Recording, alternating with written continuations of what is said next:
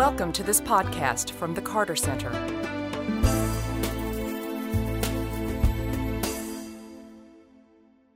Good evening and welcome. My name is Jim Burress. I'm senior reporter at WABE Radio, Atlanta's public radio station, and I would like to take this opportunity to thank the Carter Center for asking me to moderate this evening's event. It was 1 year ago this week when I was in Liberia reporting on efforts to rebuild post-Civil War, and the Carter Center was instrumental in helping me through those stories and navigate the country during my 3 weeks there. So it's a pleasure to be here with you tonight.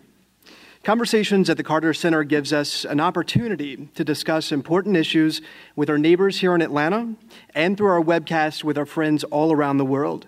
We encourage you to learn more about upcoming conversations at the Carter Center and watch past events at cartercenter.org/conversations.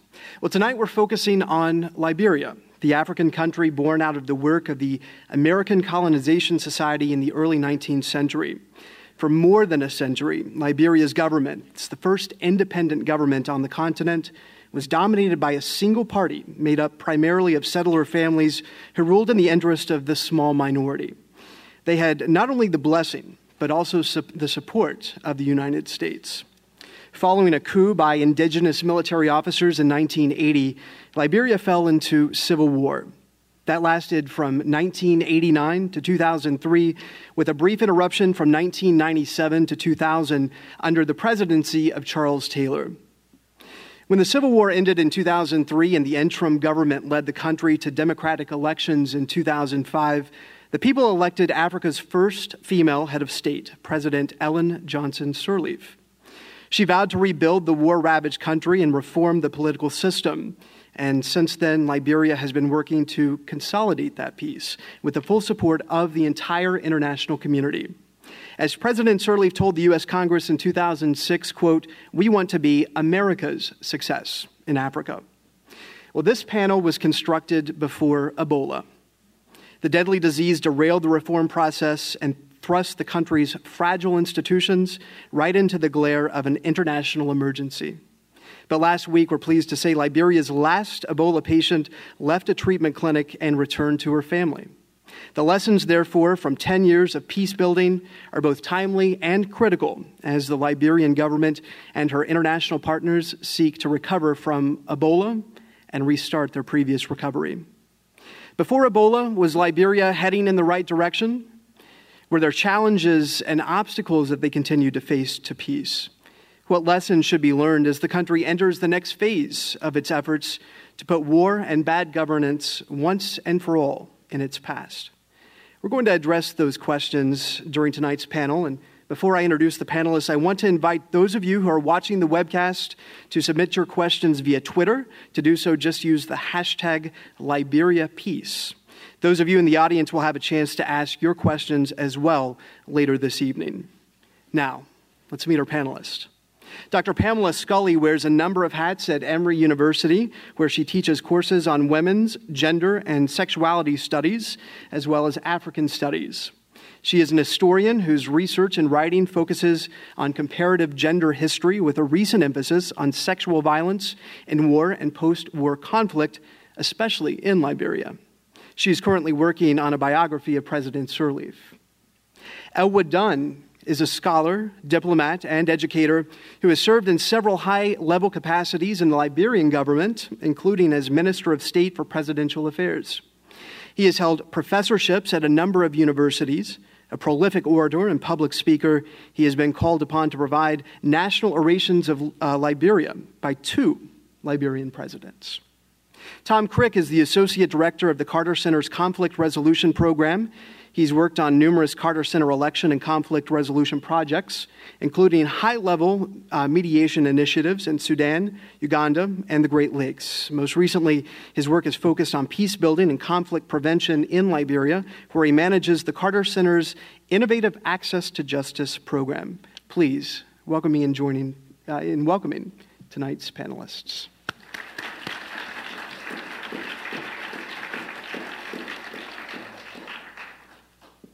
Venture over this way.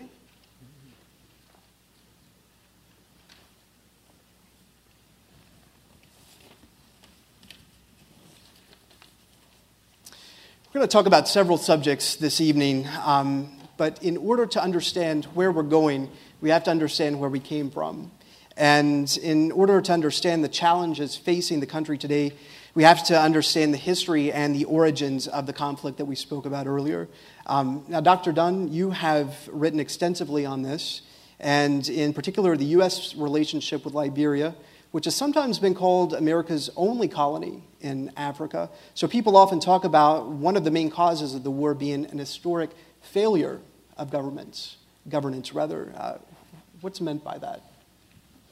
Well, I think there are two ways of thinking about Liberia or the Liberian state.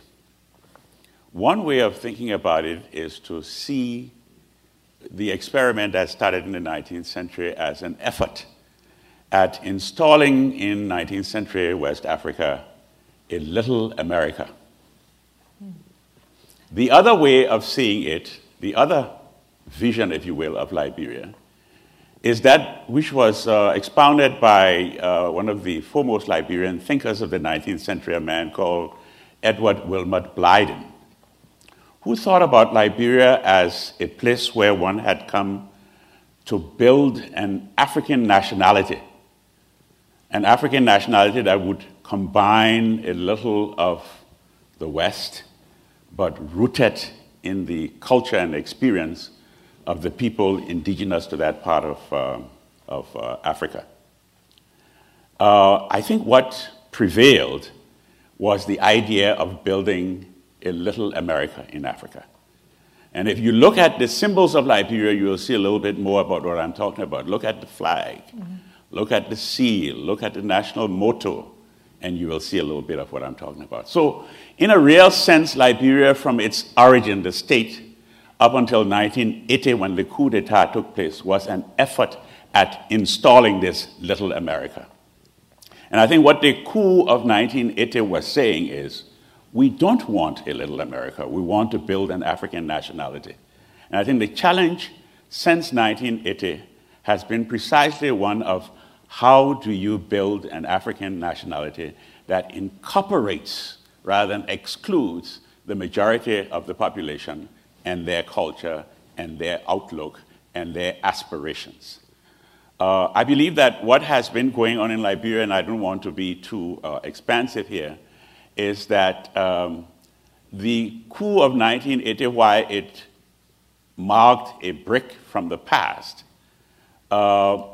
did not succeed in delivering the promise of change. And as a result, Liberia degenerated into war. We all know about that because we are here to talk about post-war Liberia. And I think the challenge that Liberia faces today and continues to face is that of finding a pathway that will take us away from the building of a little America to the building of an African nationality. Within the country, how is an identity, an African identity, kind of quantified? How do people of Liberia see that? Well, they see that in terms of putting in place a governance system that is inclusive, a governance system that addresses the culture of all of the people of Liberia. This is not an anti-American effort here. This is an effort at borrowing as much from the United States and from other parts of the world, for that matter, but blending those with the realities of the population on the ground. And I think as we proceed, we will be talking about some of the reform challenges that face Liberia, and then we will come back to some of those particular issues. The Civil War ended in 2003. Tom, this question is for you. What kind of position did the country find itself in? Explain for us kind of the baseline from where they started. There's a number of ways of looking at the idea of a baseline. And one is to say, to describe the physical characteristics, to describe the destruction that was done to the economy and the political system. But I think it's important to recognize that despite the scale of the destruction, that took place in Liberia, both human and physical. The political culture and the political history is something that endured.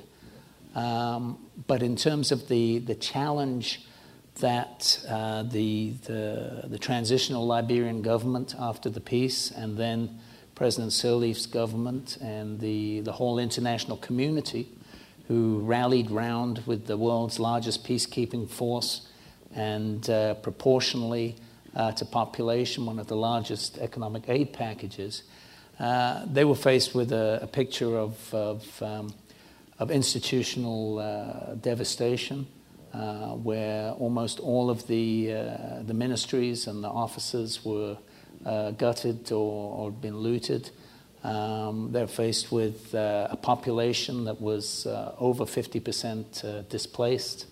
They were faced with an annual budget that would, in the I think it was $190 million was the total budget for the whole population when they began to take over.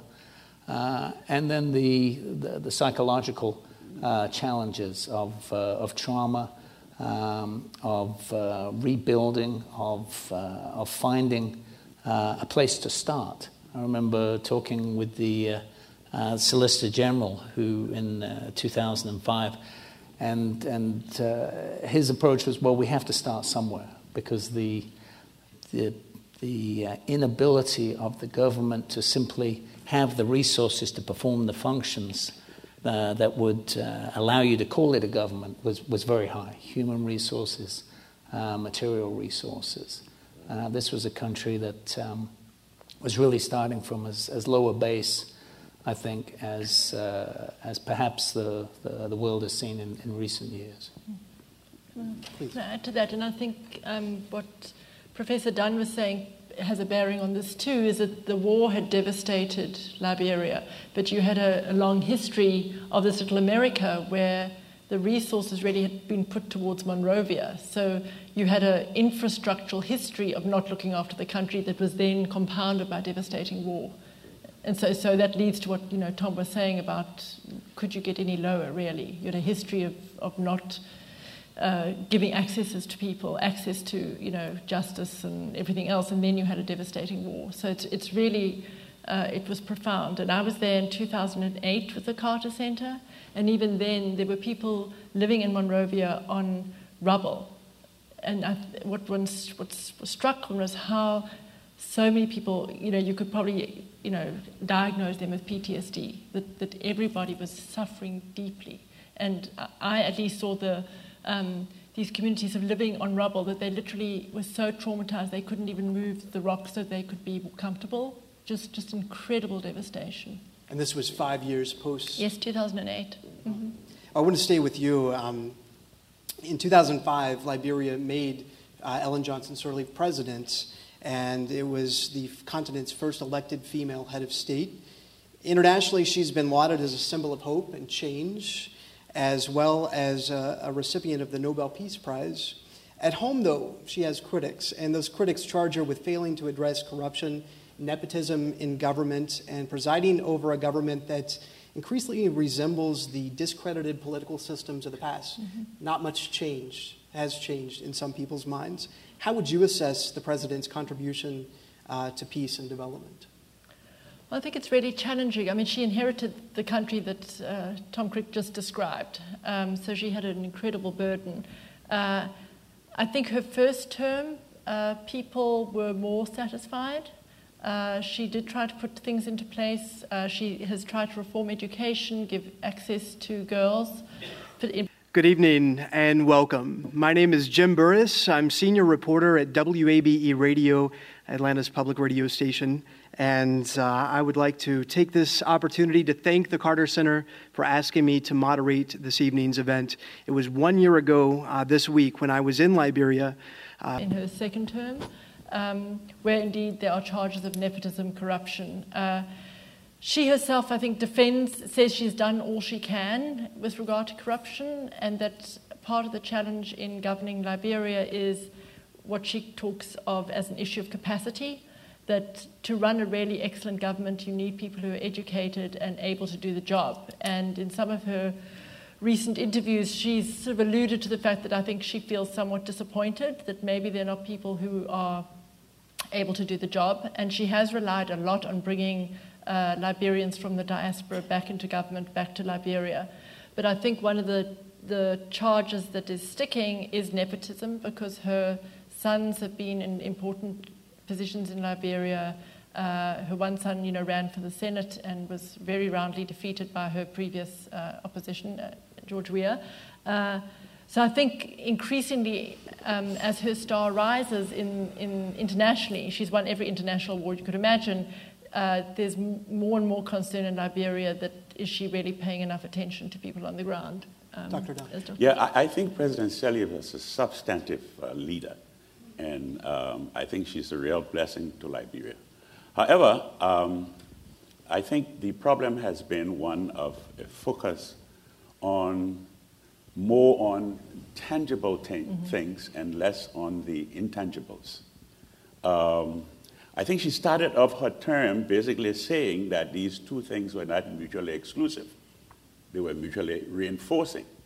But somehow it appeared that, and one can probably understand looking at the devastation that the country faced at that point in time, that one was interested in addressing the debt problem, addressing the infrastructure problems and so forth and so on. So that the soft issues, the governance issues,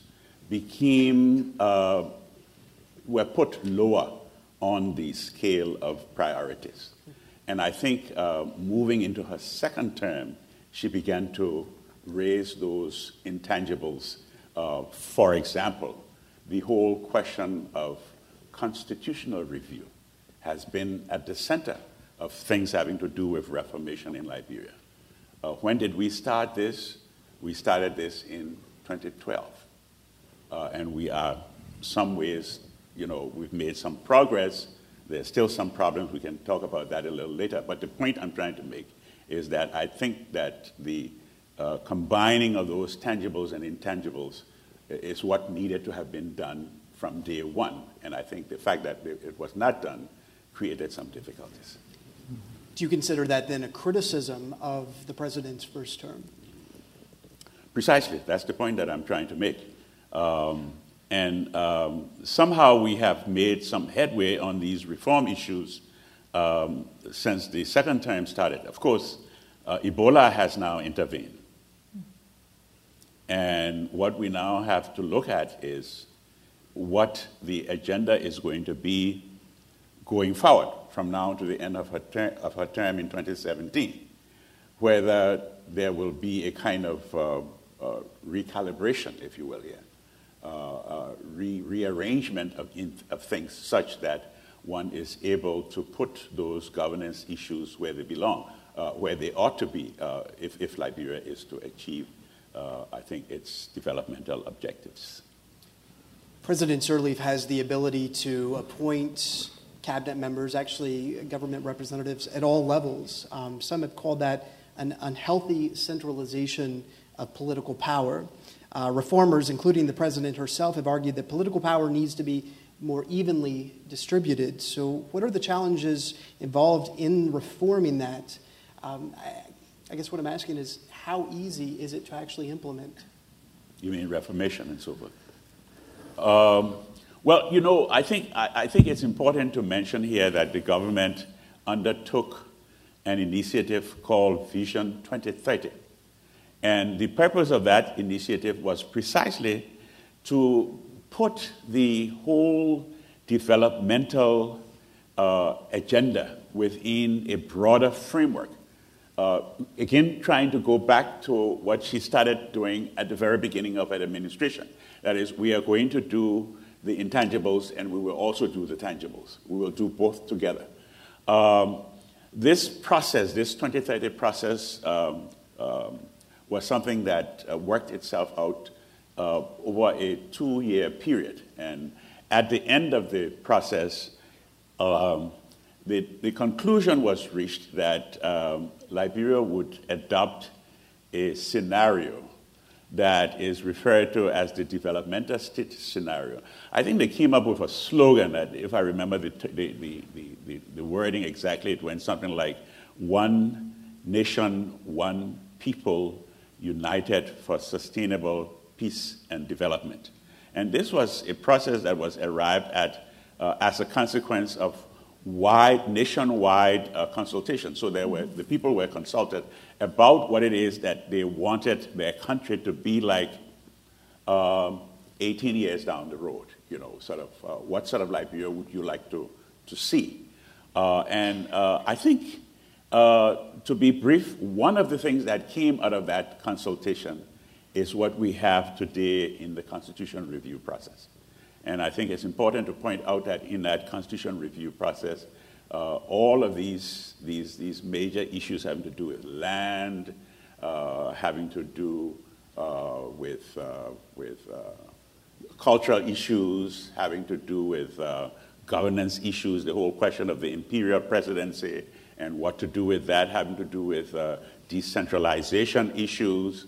All of those issues are the kinds of issues that the Liberian people have been talking about during the process of the national consultations. And I should add that the national consultations took place not only within the 73 electoral districts of the country, but it also took place in the diaspora. So we came over here and consulted with Liberians in the major metropolitan areas in this country, I might add, including Atlanta, Georgia. We went around. So there are Liberians who have also been given the opportunity to say their piece about the kind of country that they would like to have, or the kinds of changes that we would like to see brought to their constitution. When will that come out? You mean the constitution? The final. Well, there is a national constitution conference that is scheduled for Banga between the 20th and 27th of this month. And at that conference, a number of documents will be put on the table, the first one being the proposals for change. And I'm not at liberty to say too much about that at this point in time because one is still going through all of that. But the proposal for change, in other words, what the new constitution would be like with the changes introduced, and a full report of the entire process. We can't talk about Liberia without mentioning Ebola. The two became synonymous, and I would venture to say it's how most people, at least in the West, came to know Liberia. As we look at governance in the state and where it is in rebuilding, what did Ebola tell us about that? What impact did it have, and what have we learned from that? And this is open to anyone who wants to chime in. Yeah, it's on the surface, Ebola lifted the lid on the degree of administrative frailty that existed in the country, particularly the healthcare system, which was very quickly overrun by the extraordinarily difficult challenges of Ebola.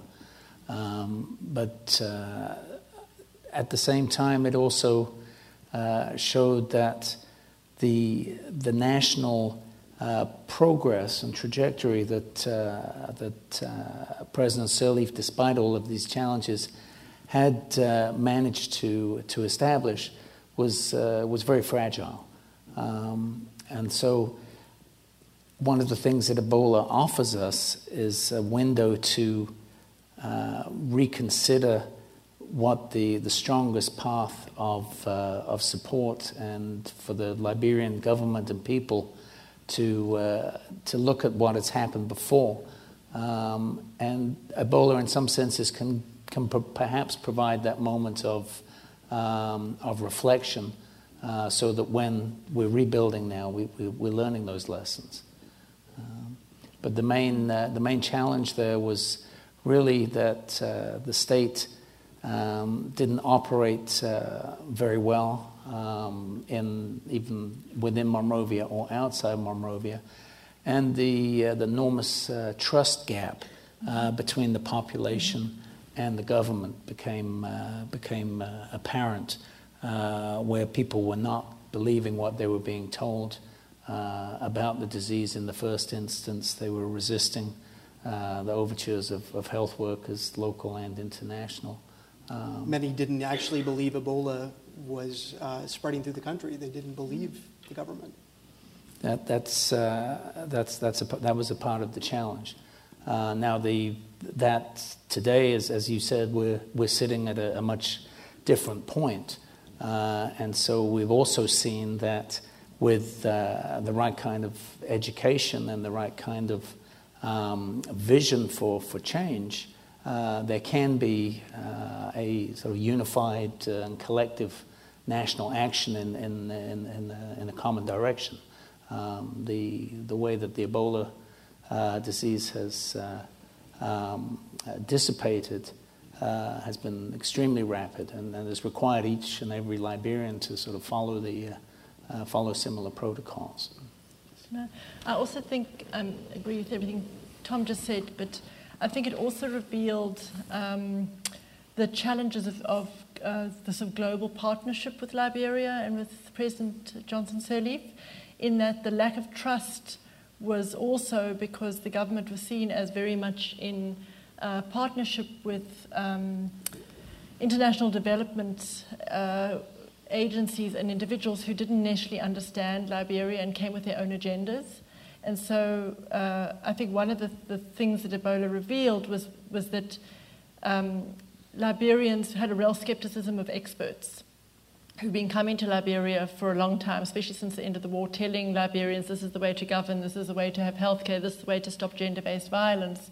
And I think there was a reason that many Liberians did not trust experts saying there's now Ebola. A, there was no history of Ebola in Liberia.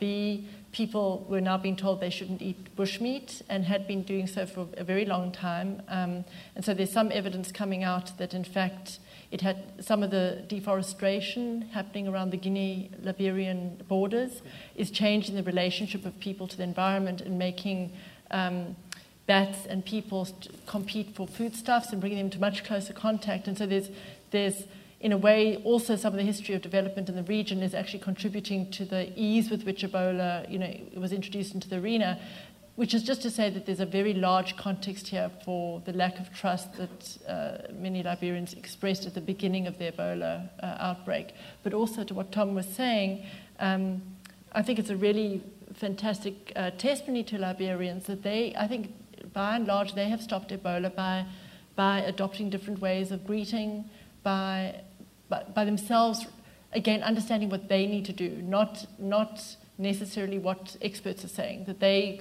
recognize what had to be done, haven't done it. So there's, I think, no cases left at the moment in Liberia. The handshake, which when I was there I had an awful time learning, was suspended, as I understand. Dr. Dunn, have they restored that now that Ebola? No, I think it's too early to restore it, yes.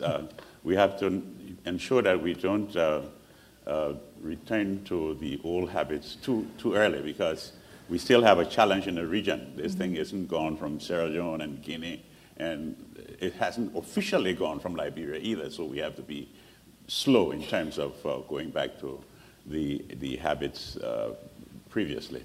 What I wanted to say, though, has to do with the role of communities. Mm-hmm. I think that there has been a kind of historic reluctance in Liberia to devolve power, to move power from the center to the periphery. The government started a long time, probably about 2008, with this decentralization program. And only since Ebola that we have seen the president go to Banga and hold a huge conference, and the intention of this conference is to ensure that teachers in the rural counties can receive their salaries in the counties rather than having to come to Monrovia, the capital, to receive their salaries. People in the rural counties can get their driver's license and get their license on their motor vehicles in their counties rather than coming to Monrovia to do this. I think the government has had good intentions for doing this, but the push to bring this about has not been there.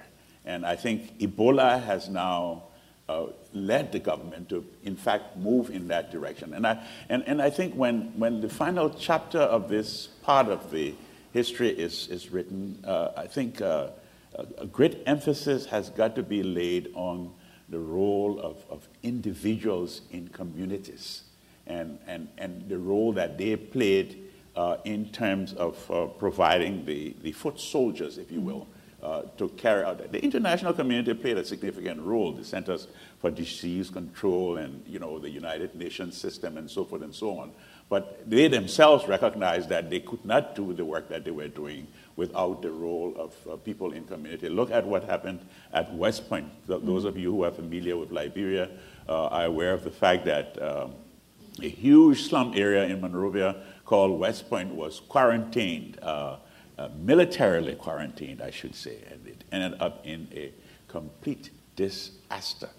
And I think the government understood the mistake that it made. It rectified the mistake, but not before a young lad lost his life and a number of other ugly things took place. So I guess the point I'm trying to underscore here is the need for the government to move forward, even insofar as constitutional review is concerned, in terms of the decentralization of power, putting an end to the quote-unquote imperial presidency that we have had in Liberia for so long, and moving government, if you will, closer to the people, making it possible, for example, in Liberia, for the people to elect the leaders at the county levels, to elect the superintendents of the counties, rather than having the president appoint the superintendents of the counties.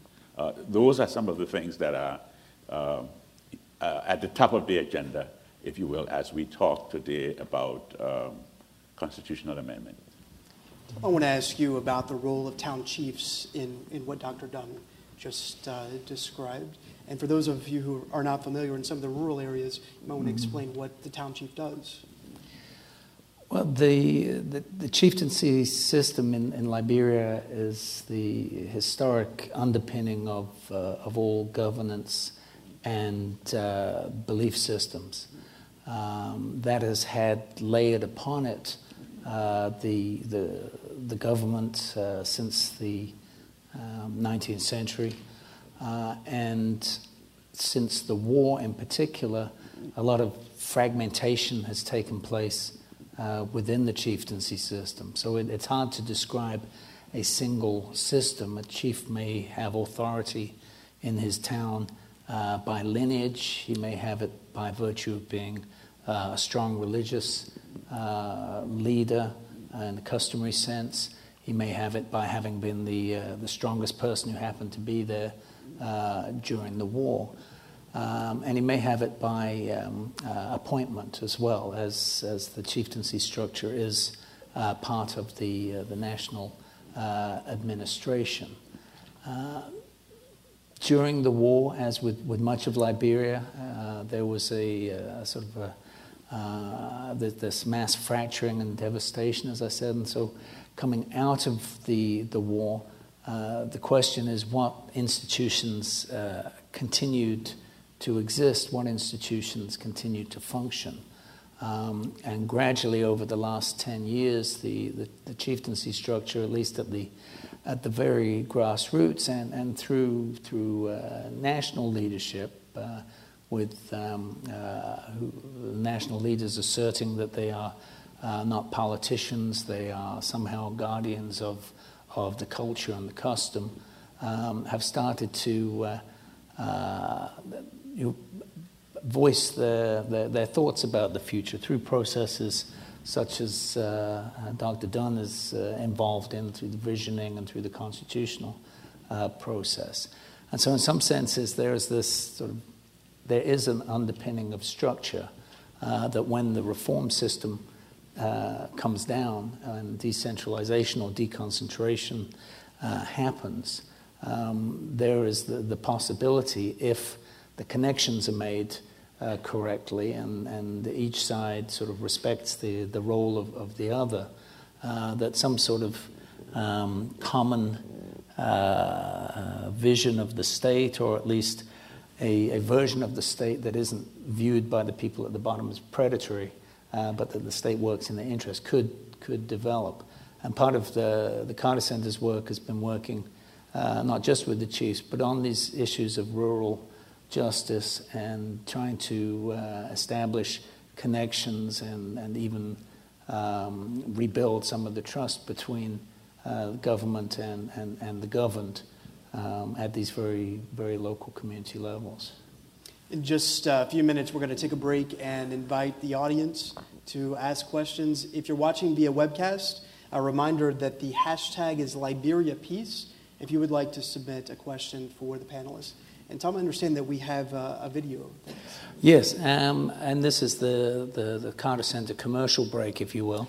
But more seriously, when the Ebola crisis hit, everybody put their shoulder to the wheel, and we, like others, adopted our programming and our strengths. And we were invited by the government to help to mobilize the chieftaincy structure in support of the national Ebola effort.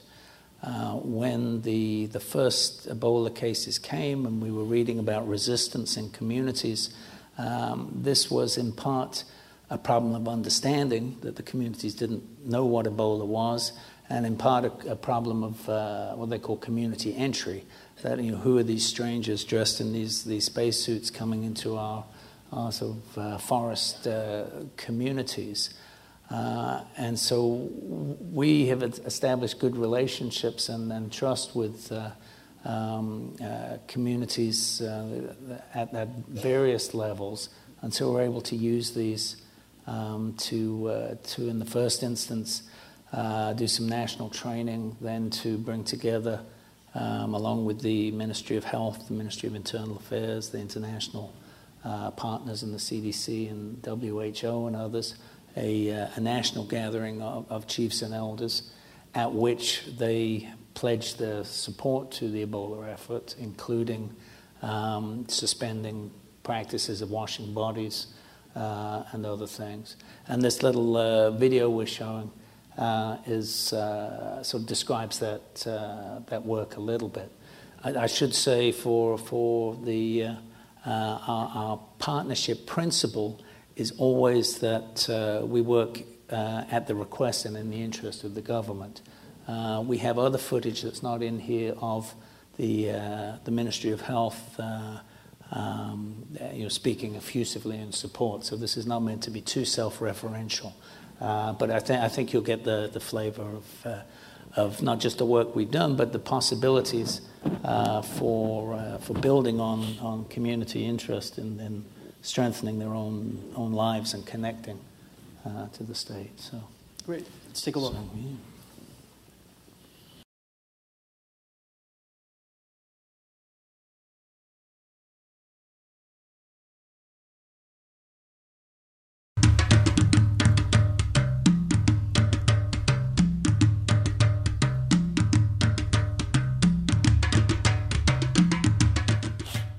Most of these people that were dying were the country people, were the illiterate people, people who could not read and write. And I can tell you that when you look at these kind of people, they are in the majority in that country. And if in our country here today, if you don't deal with them, things will go off here, and a lot of people will die. First, we did an assessment, and we did some county-wide training in the 15 counties where we did Ebola 101 training with the chiefs.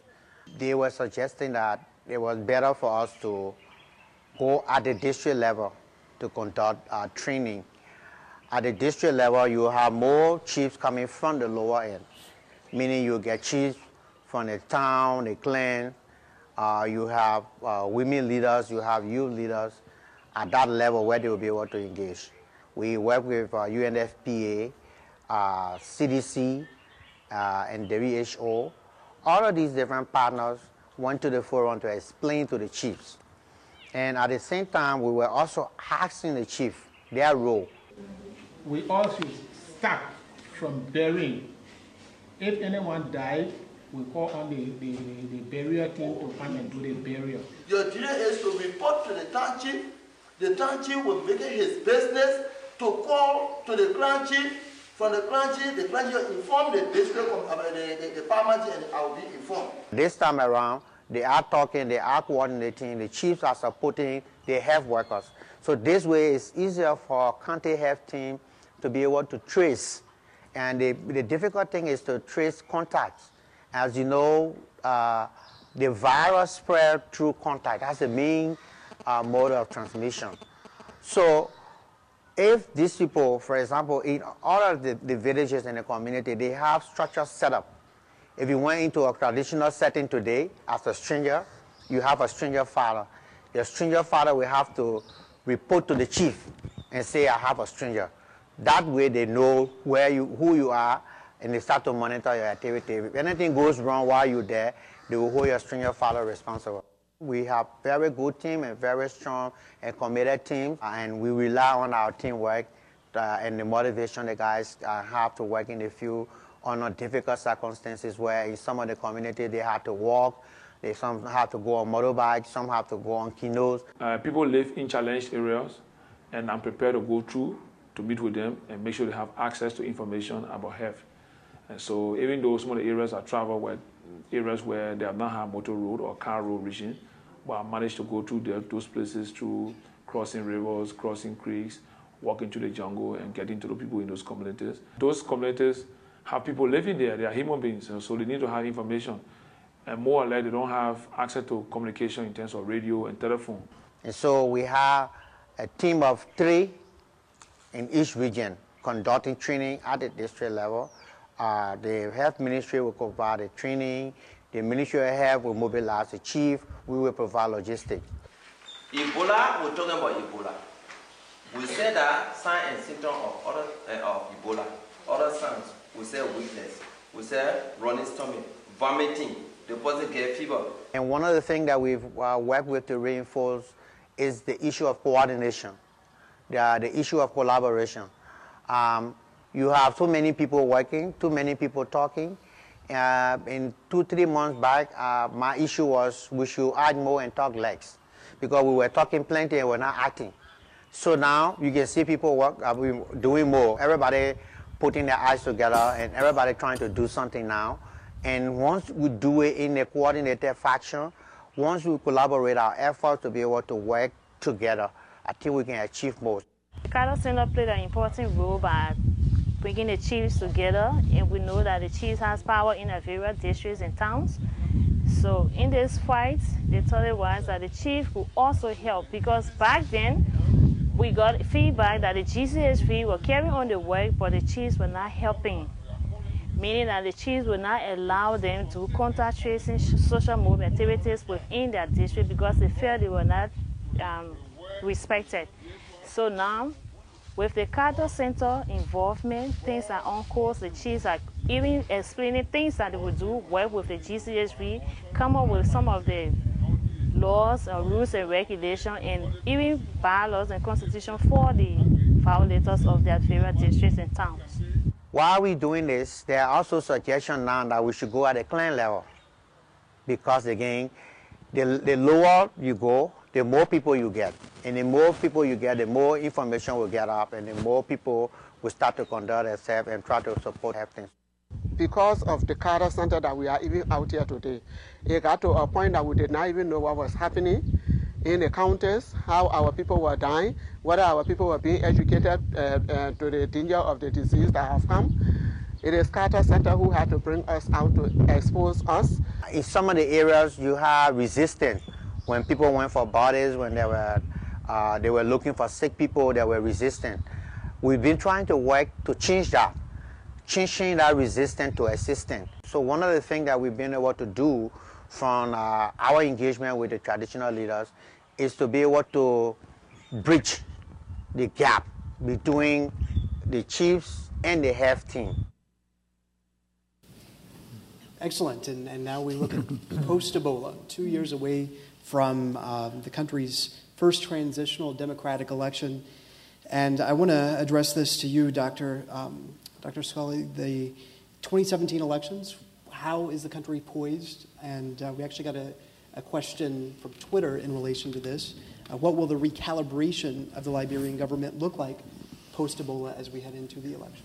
And actually, I feel Dr. Dunn is probably more equipped to answer that than me. But I do think that one of the challenges, or let's say one of the successes of President Johnson Sirleaf's term as president, is that there was a democratic election and another democratic election, and that in Liberia there is vigorous dissent, and that is a good thing. One doesn't want to see a country where people are nervous about saying what they think. And if you read the Liberian newspapers, people are very clear about what they think. So I think she has left a legacy for Liberia that, while imperfect, has put Liberia on a very good road. What will come in 2017? I'm going to turn to you.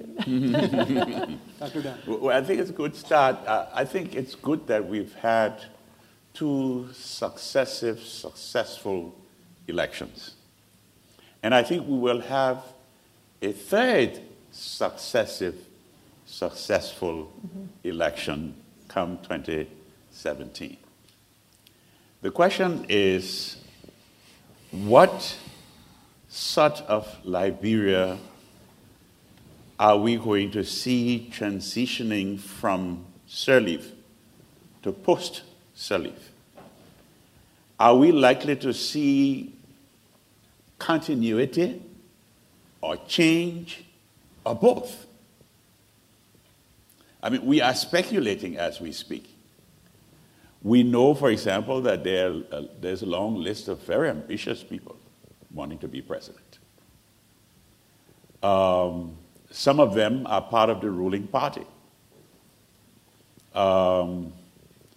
It's unclear whether the ruling party itself has its act together to ensure that it remains the ruling party.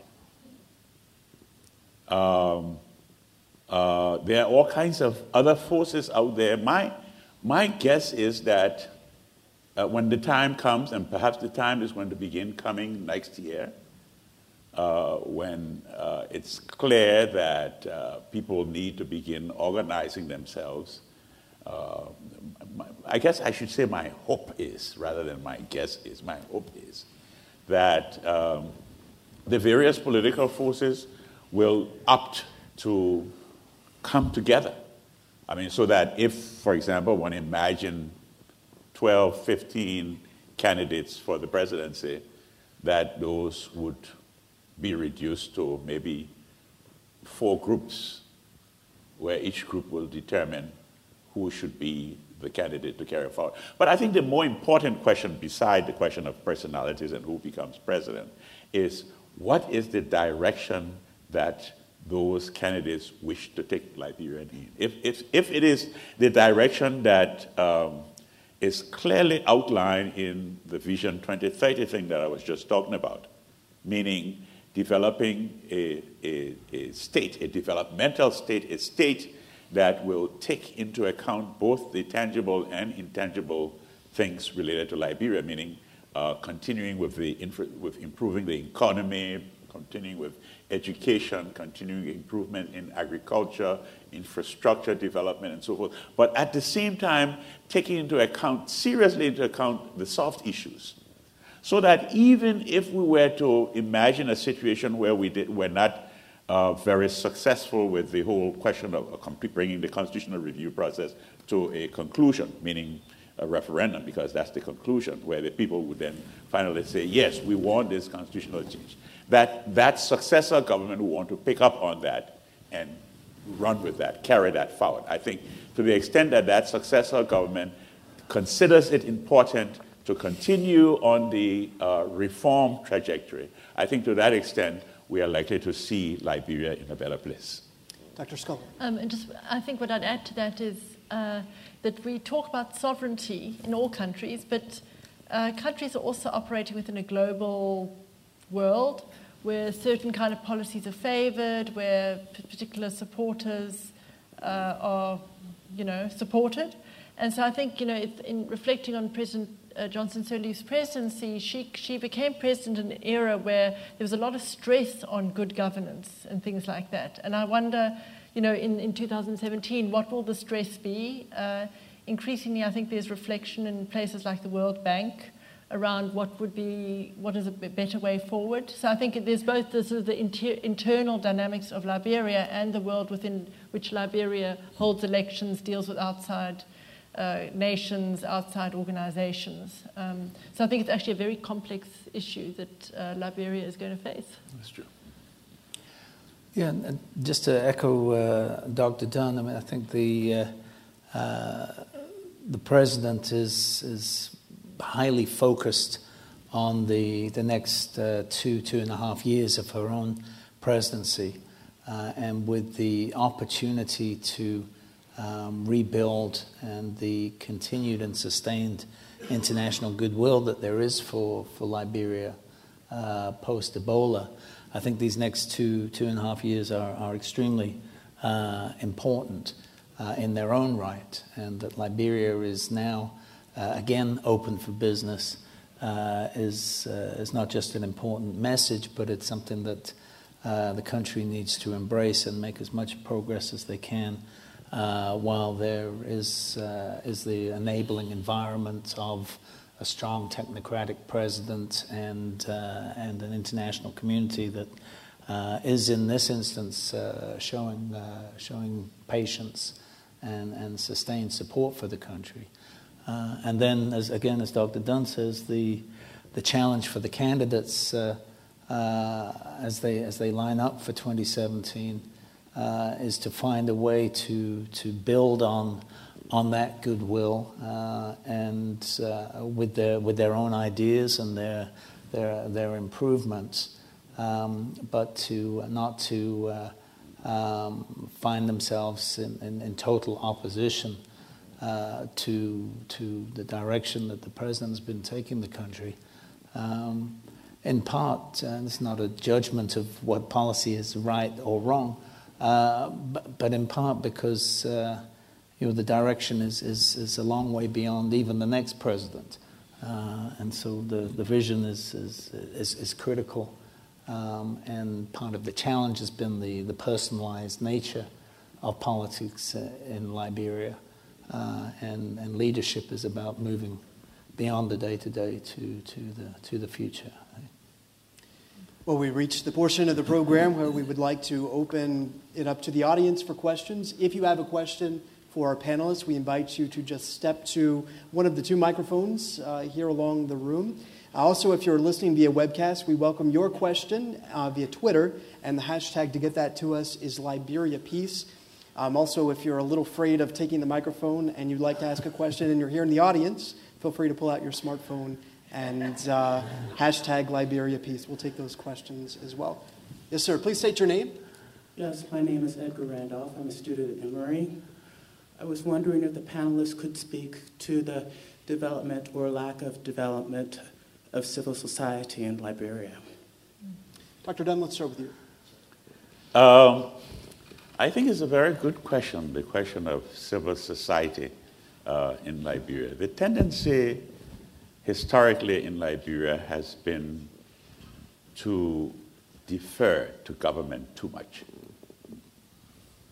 Somehow people expect that when a government is put in place, that the government must provide education, health, and so forth. And I'm not saying that government doesn't have a role in all of these areas, but I think the Ebola crisis has showed up to some extent this over-reliance of government and the dangers that go with that.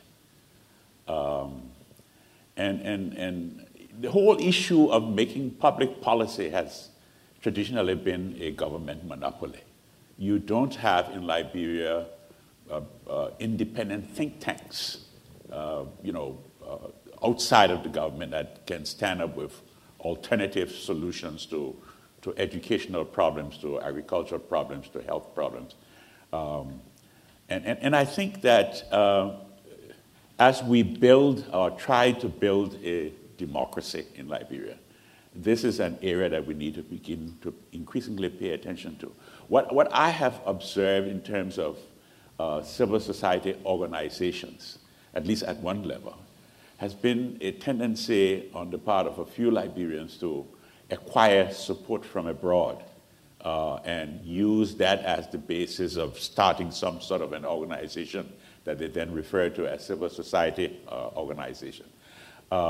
You have a large number of them, but what they do, I don't know if it adds up to something that we can really get a hold on and say, all right, this is what we are understanding these civil society organizations that they are playing in the society.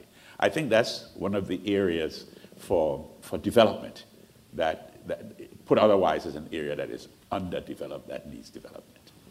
Dr. Scully? And my sense, being in Liberia a few times, is that there's quite a lot of civil society energy, and I would say two of the problems which might stem from the same place is that my sense is that people see power as a zero-sum game.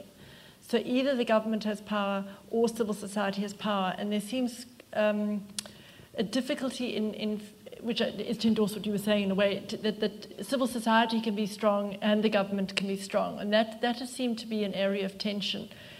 The other sense I have is that civil society organizations do have ideas and identify quite well what they think needs to be done in Liberia, but they are rarely given the chance to really run with their ideas. And here I'm thinking less of the relationship with the government than the relationship with external funders. And so I'm struck by the frustration that certain civil society organizations have, which is that they very rarely get to set the agenda of change. They are rather told, here's this year we're focusing on this, so if you want to get any funding, do X around that particular issue. And I think if there was more trust, as Tom Crick was saying, given in civil society to identify and then plan their own solutions to things, I think you would find more sustainability there. But I think also I'm struck by how there's a lot of tension around power, and that for Liberia, in many places, maybe including the United States of America right now, I think politicians and civil society need to be able to see that the best thing for a country is to move forward together. Tom, do you have anything you'd like to add?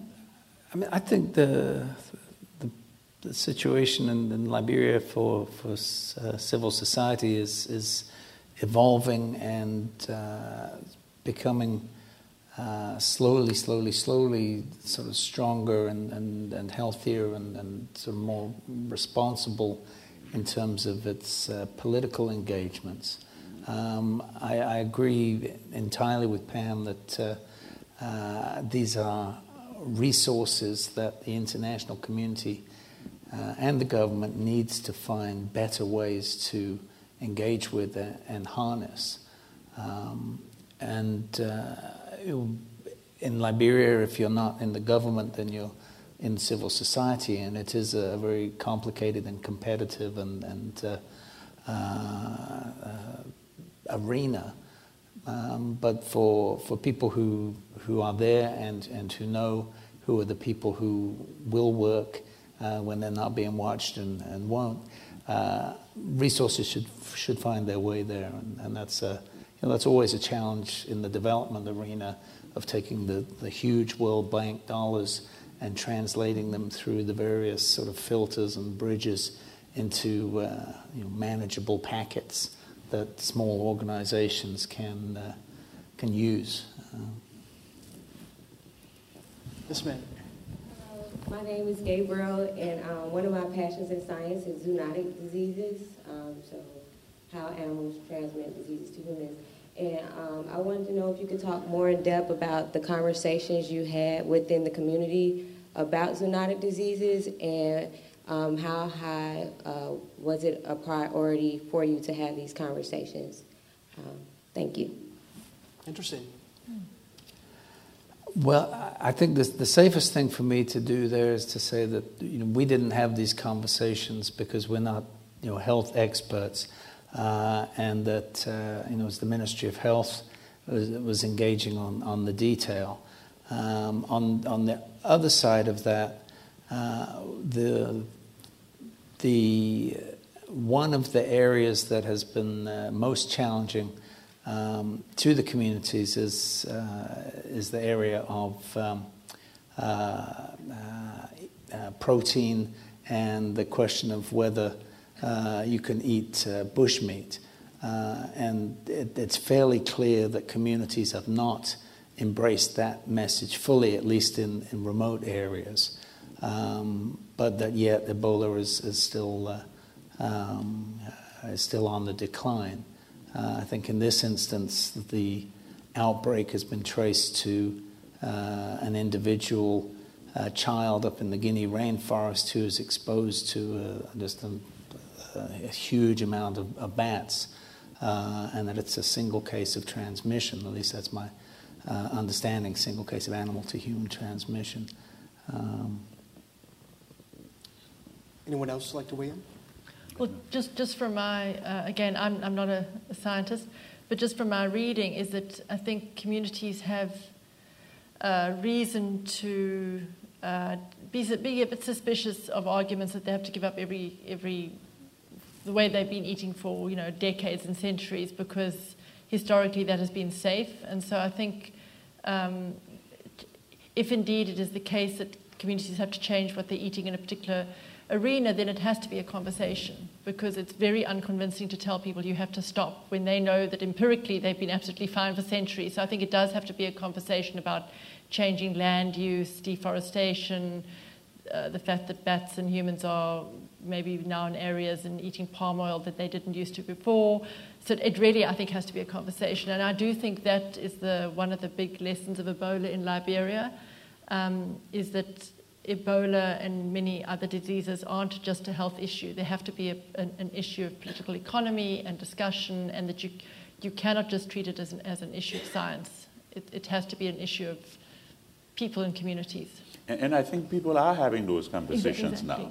now. Even the traditional chiefs talking about things having to do with traditional burials and things of that sort. I mean, they are opening their minds and being prepared to adjust to the modern world, if I may put it that way. Some of that is going on as we speak. This may be a big ask, but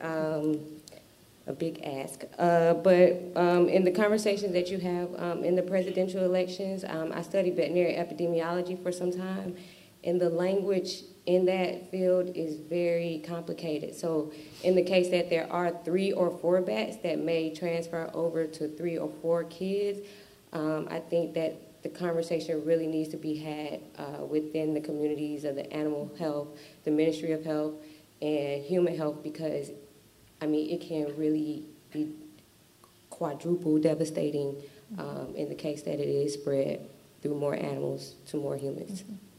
Thank you. I have a question on this side. I am a little nervous standing at the microphone, so excuse me.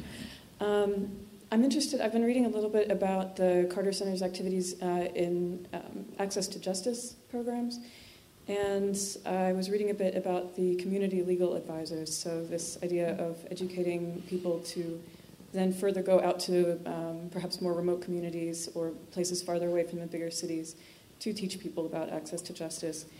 And I'm aware of a similar program in Sierra Leone, but coming at this from my perspective, I was in the Peace Corps in Mali about 10 years ago, and I was living in a very rural village, and the people that I worked with really didn't go to the city very much or use these kind of formal legal institutions, but they did have their own methods of conflict resolution, which to a large extent worked very well for them. And so I wonder sometimes about programs that go in and work with these things, these issues, if they run the risk of displacing methods of conflict resolution that have been working for people for quite a while, or from risk dividing communities into people who are able to use this new method of going to a court, to people who don't feel comfortable accessing that, maybe because they can't read and write and they don't feel comfortable using that access.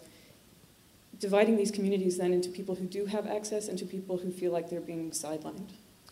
And I saw this program in action when I was in Liberia. So, Tom, I will ask you to address this first. How do you resolve that?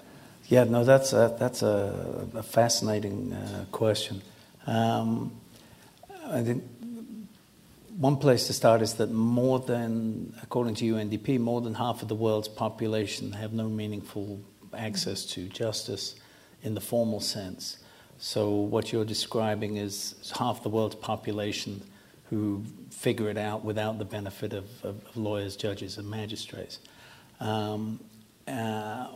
The Access to Justice Project, we have, part of it works with the chiefs on what we call sort of leadership empowerment and education on peace building, and another piece of it works with the community justice advisors.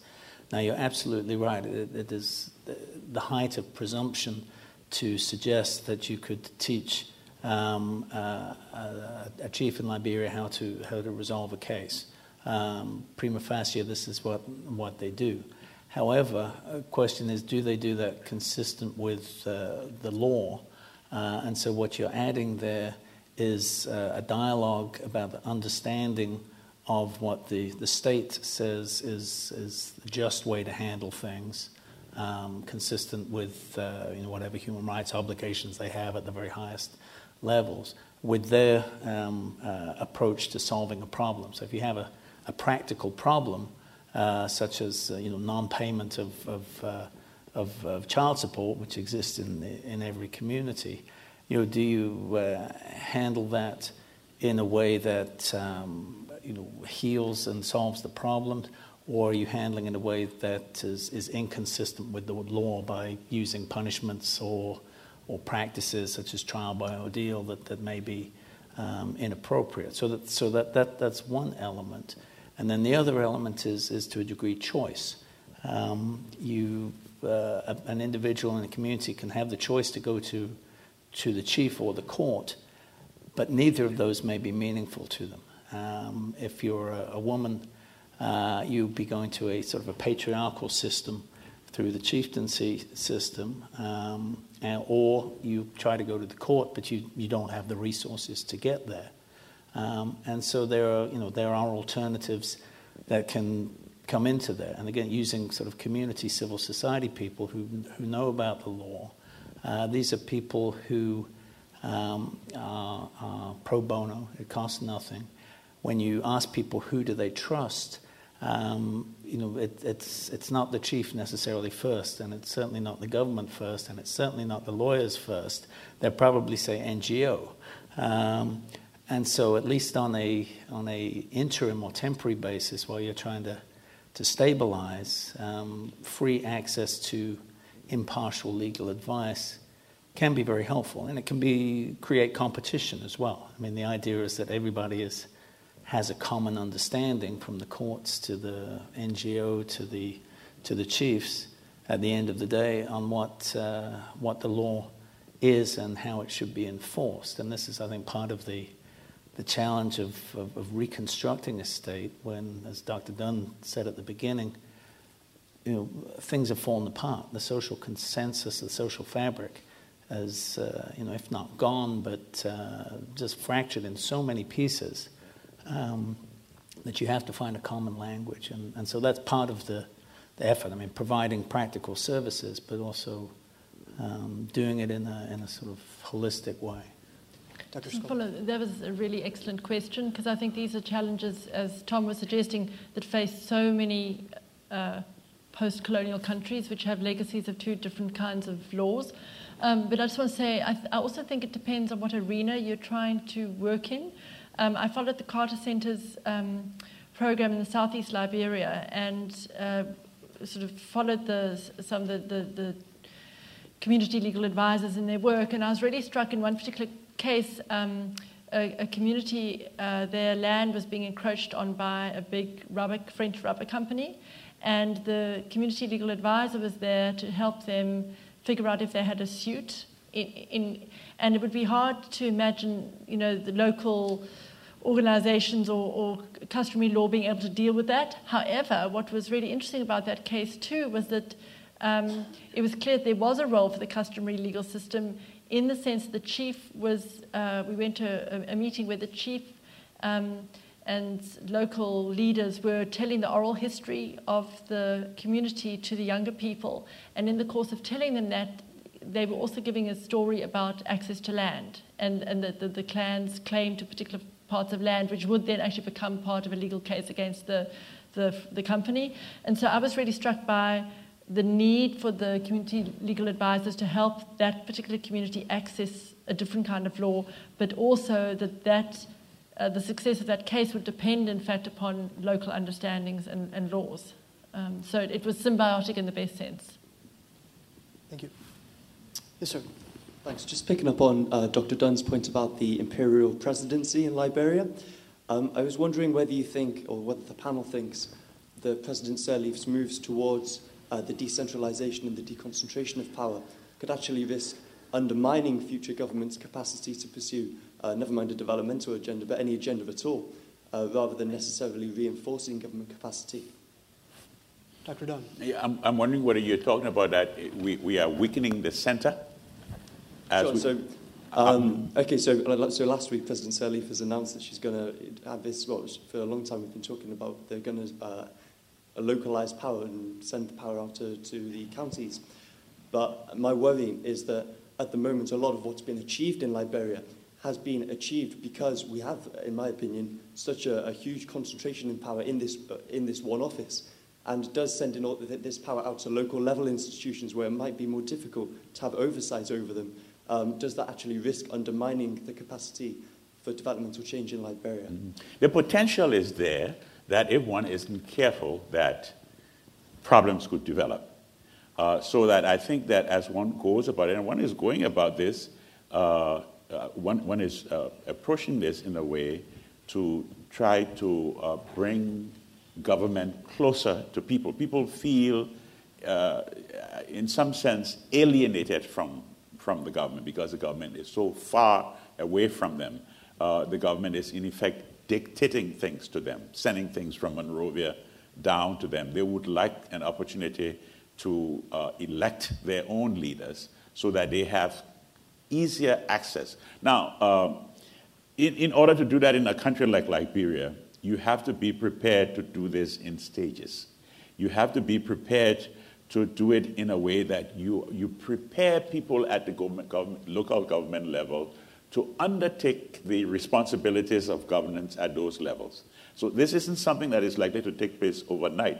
I think you make a good point when you say that we would be undermining what it is that the government is doing in the area of development, but at the same time you have to understand that the whole purpose of government is to serve people. And the idea here is that people are best served if they have a say in, or they have the kind of access to those who represent them in government. Tom, you'd like to chime in?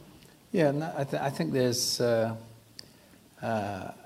very real risk that through a decentralization process, you end up sort of devolving the same problems that you have at the center to the periphery.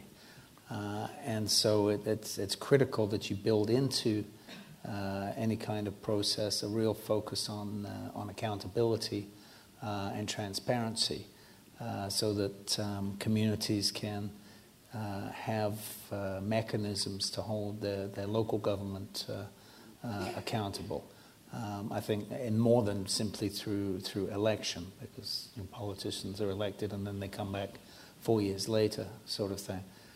So if that can be built in, that would be a necessary component. Decentralization globally has been a fad, but I think in Liberia it's a little more than that. It's represents a mistrust of the center, and as Dr. Dunn says, the need to fix that and to get government closer to the people. Thank you. Other questions? Yes, sir. My name is Kedrick White. On the same topic, and you were talking about some soft issues earlier, the mindset is a major issue. And most people think, and from the past, from a long time ago, people, you get into government to get what you can get. Mm-hmm. And even now, is much more. So what are some of the things that could be done or are being done with respect to changing the mindset? People really have this crab mentality where you're just climbing on top of one another, and it's really bad. So we are a product of our society, but our society is a direct result of who we are. Mm-hmm. So it's a major issue as we talk about this. This vicious cycle, how do you break that? Yeah, no, I think you make a good point there as you raise that question. And the first thing I would say is that the tendency is to look in the direction of government whenever issues like these are raised. So the government, tell us what you're going to do about this. And I think one of the things that came out during this Vision 2030 exercise that I mentioned earlier on was precisely the question of, so what will the rest of society do about this? So what will the faith-based communities do about this? So what will the lawyer groups do about this? So what would the women group do about this? So what would the youth groups do about this? So what would the rest of society do about this? Let's not just focus our attention on government. Each time an issue is raised, we say, government, what is your answer to it? Yes, you elect government. Government should have some thinking about this and should have some answers. But the rest of society has got to do that as well. I grew up in Liberia at a time in the 60s, for example, when we had some powerful Christian ministers who would stand up in the pulpit on Sundays and, as the cliche goes, speak truth to power. Thus said the Lord, they would go. And then they would go down on what needs to be done in order to change that mindset that you're talking about. Tom and I were having a conversation earlier on, and we were looking at the changing role of the church in Liberia. It's changing. It's not what it used to be. So that's what I would say. We must look out there. We must put those questions to these other communities out there in the country and say to them, if you don't stand up and figure out something to do to bring about this mindset change, then, we're going to keep going around in cycles and we will not make progress. For any of the panelists, though, how feasible is that? Are the structures in place where people at those levels will have that conversation, will actually take that power that you just suggested?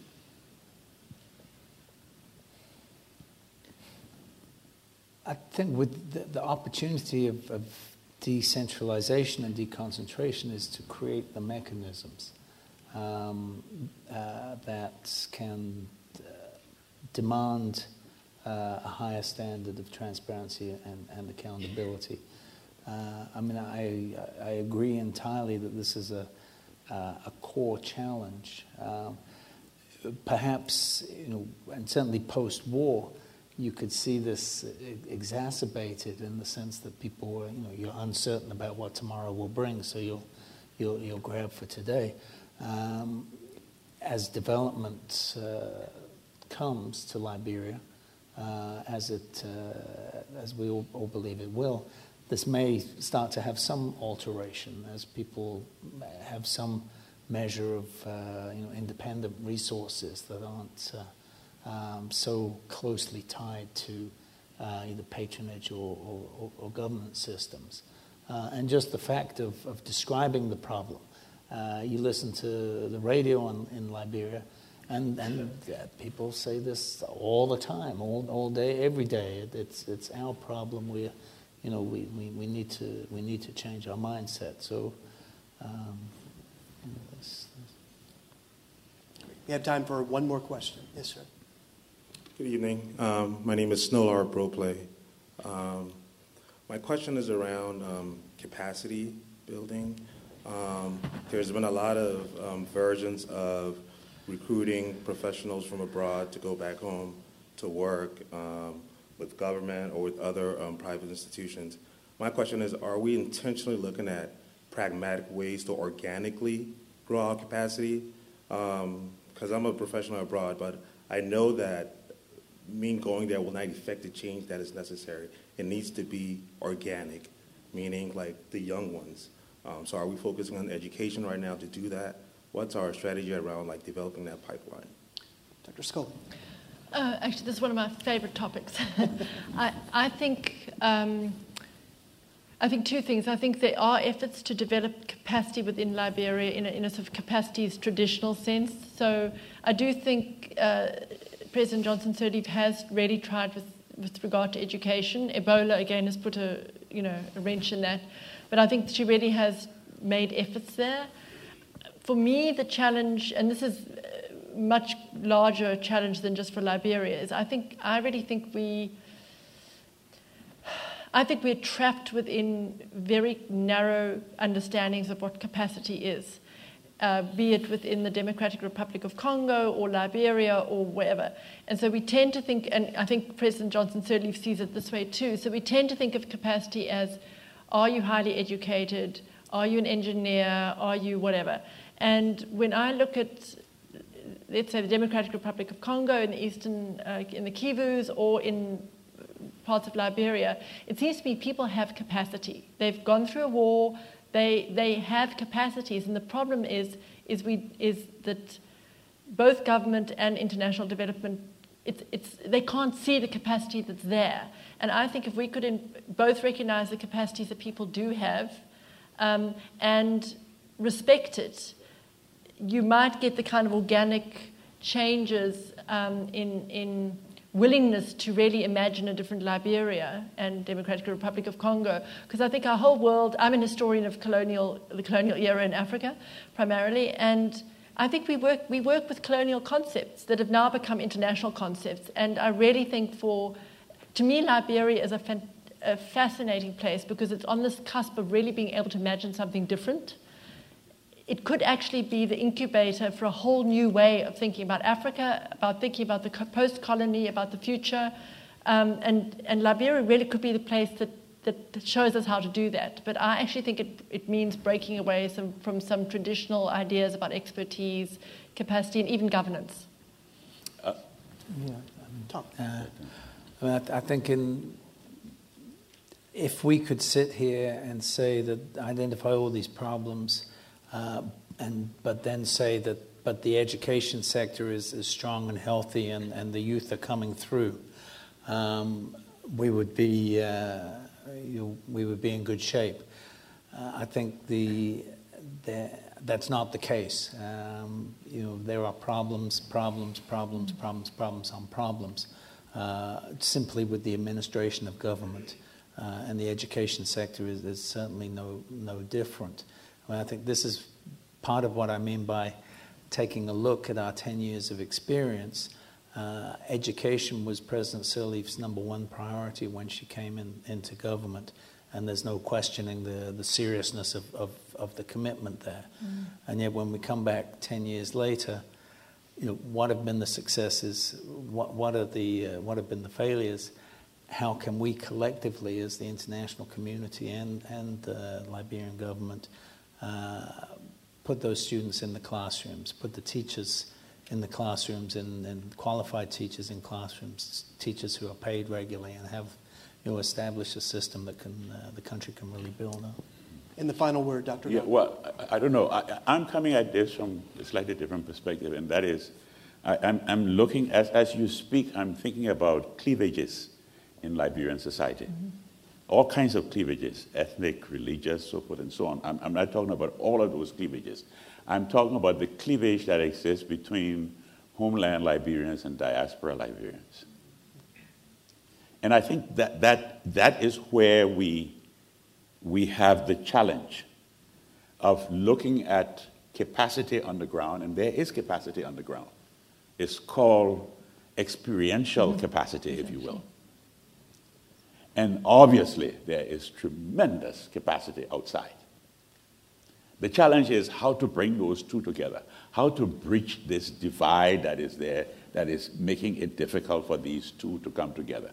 Yes, President Sirleaf has succeeded in attracting a number of engineers and lawyers and doctors and all of the others to Liberia. But some of them have packed up and left. Others are reluctant to go because there is this cleavage between these two groups. Again, I say that government always has a role in these things, and I'm sure government is doing what it can to address these things. But I think the responsibility, the onus, is still on non-government. And non-government is you, my brother, who asked the question.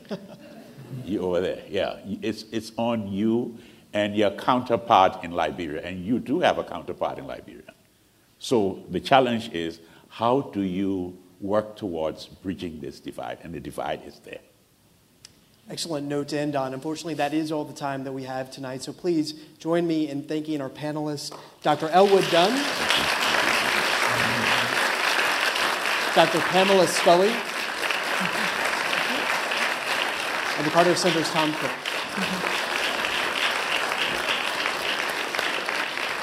Thank you. Good night. Thank you.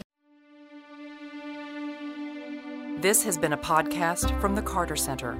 Online at cartercenter.org.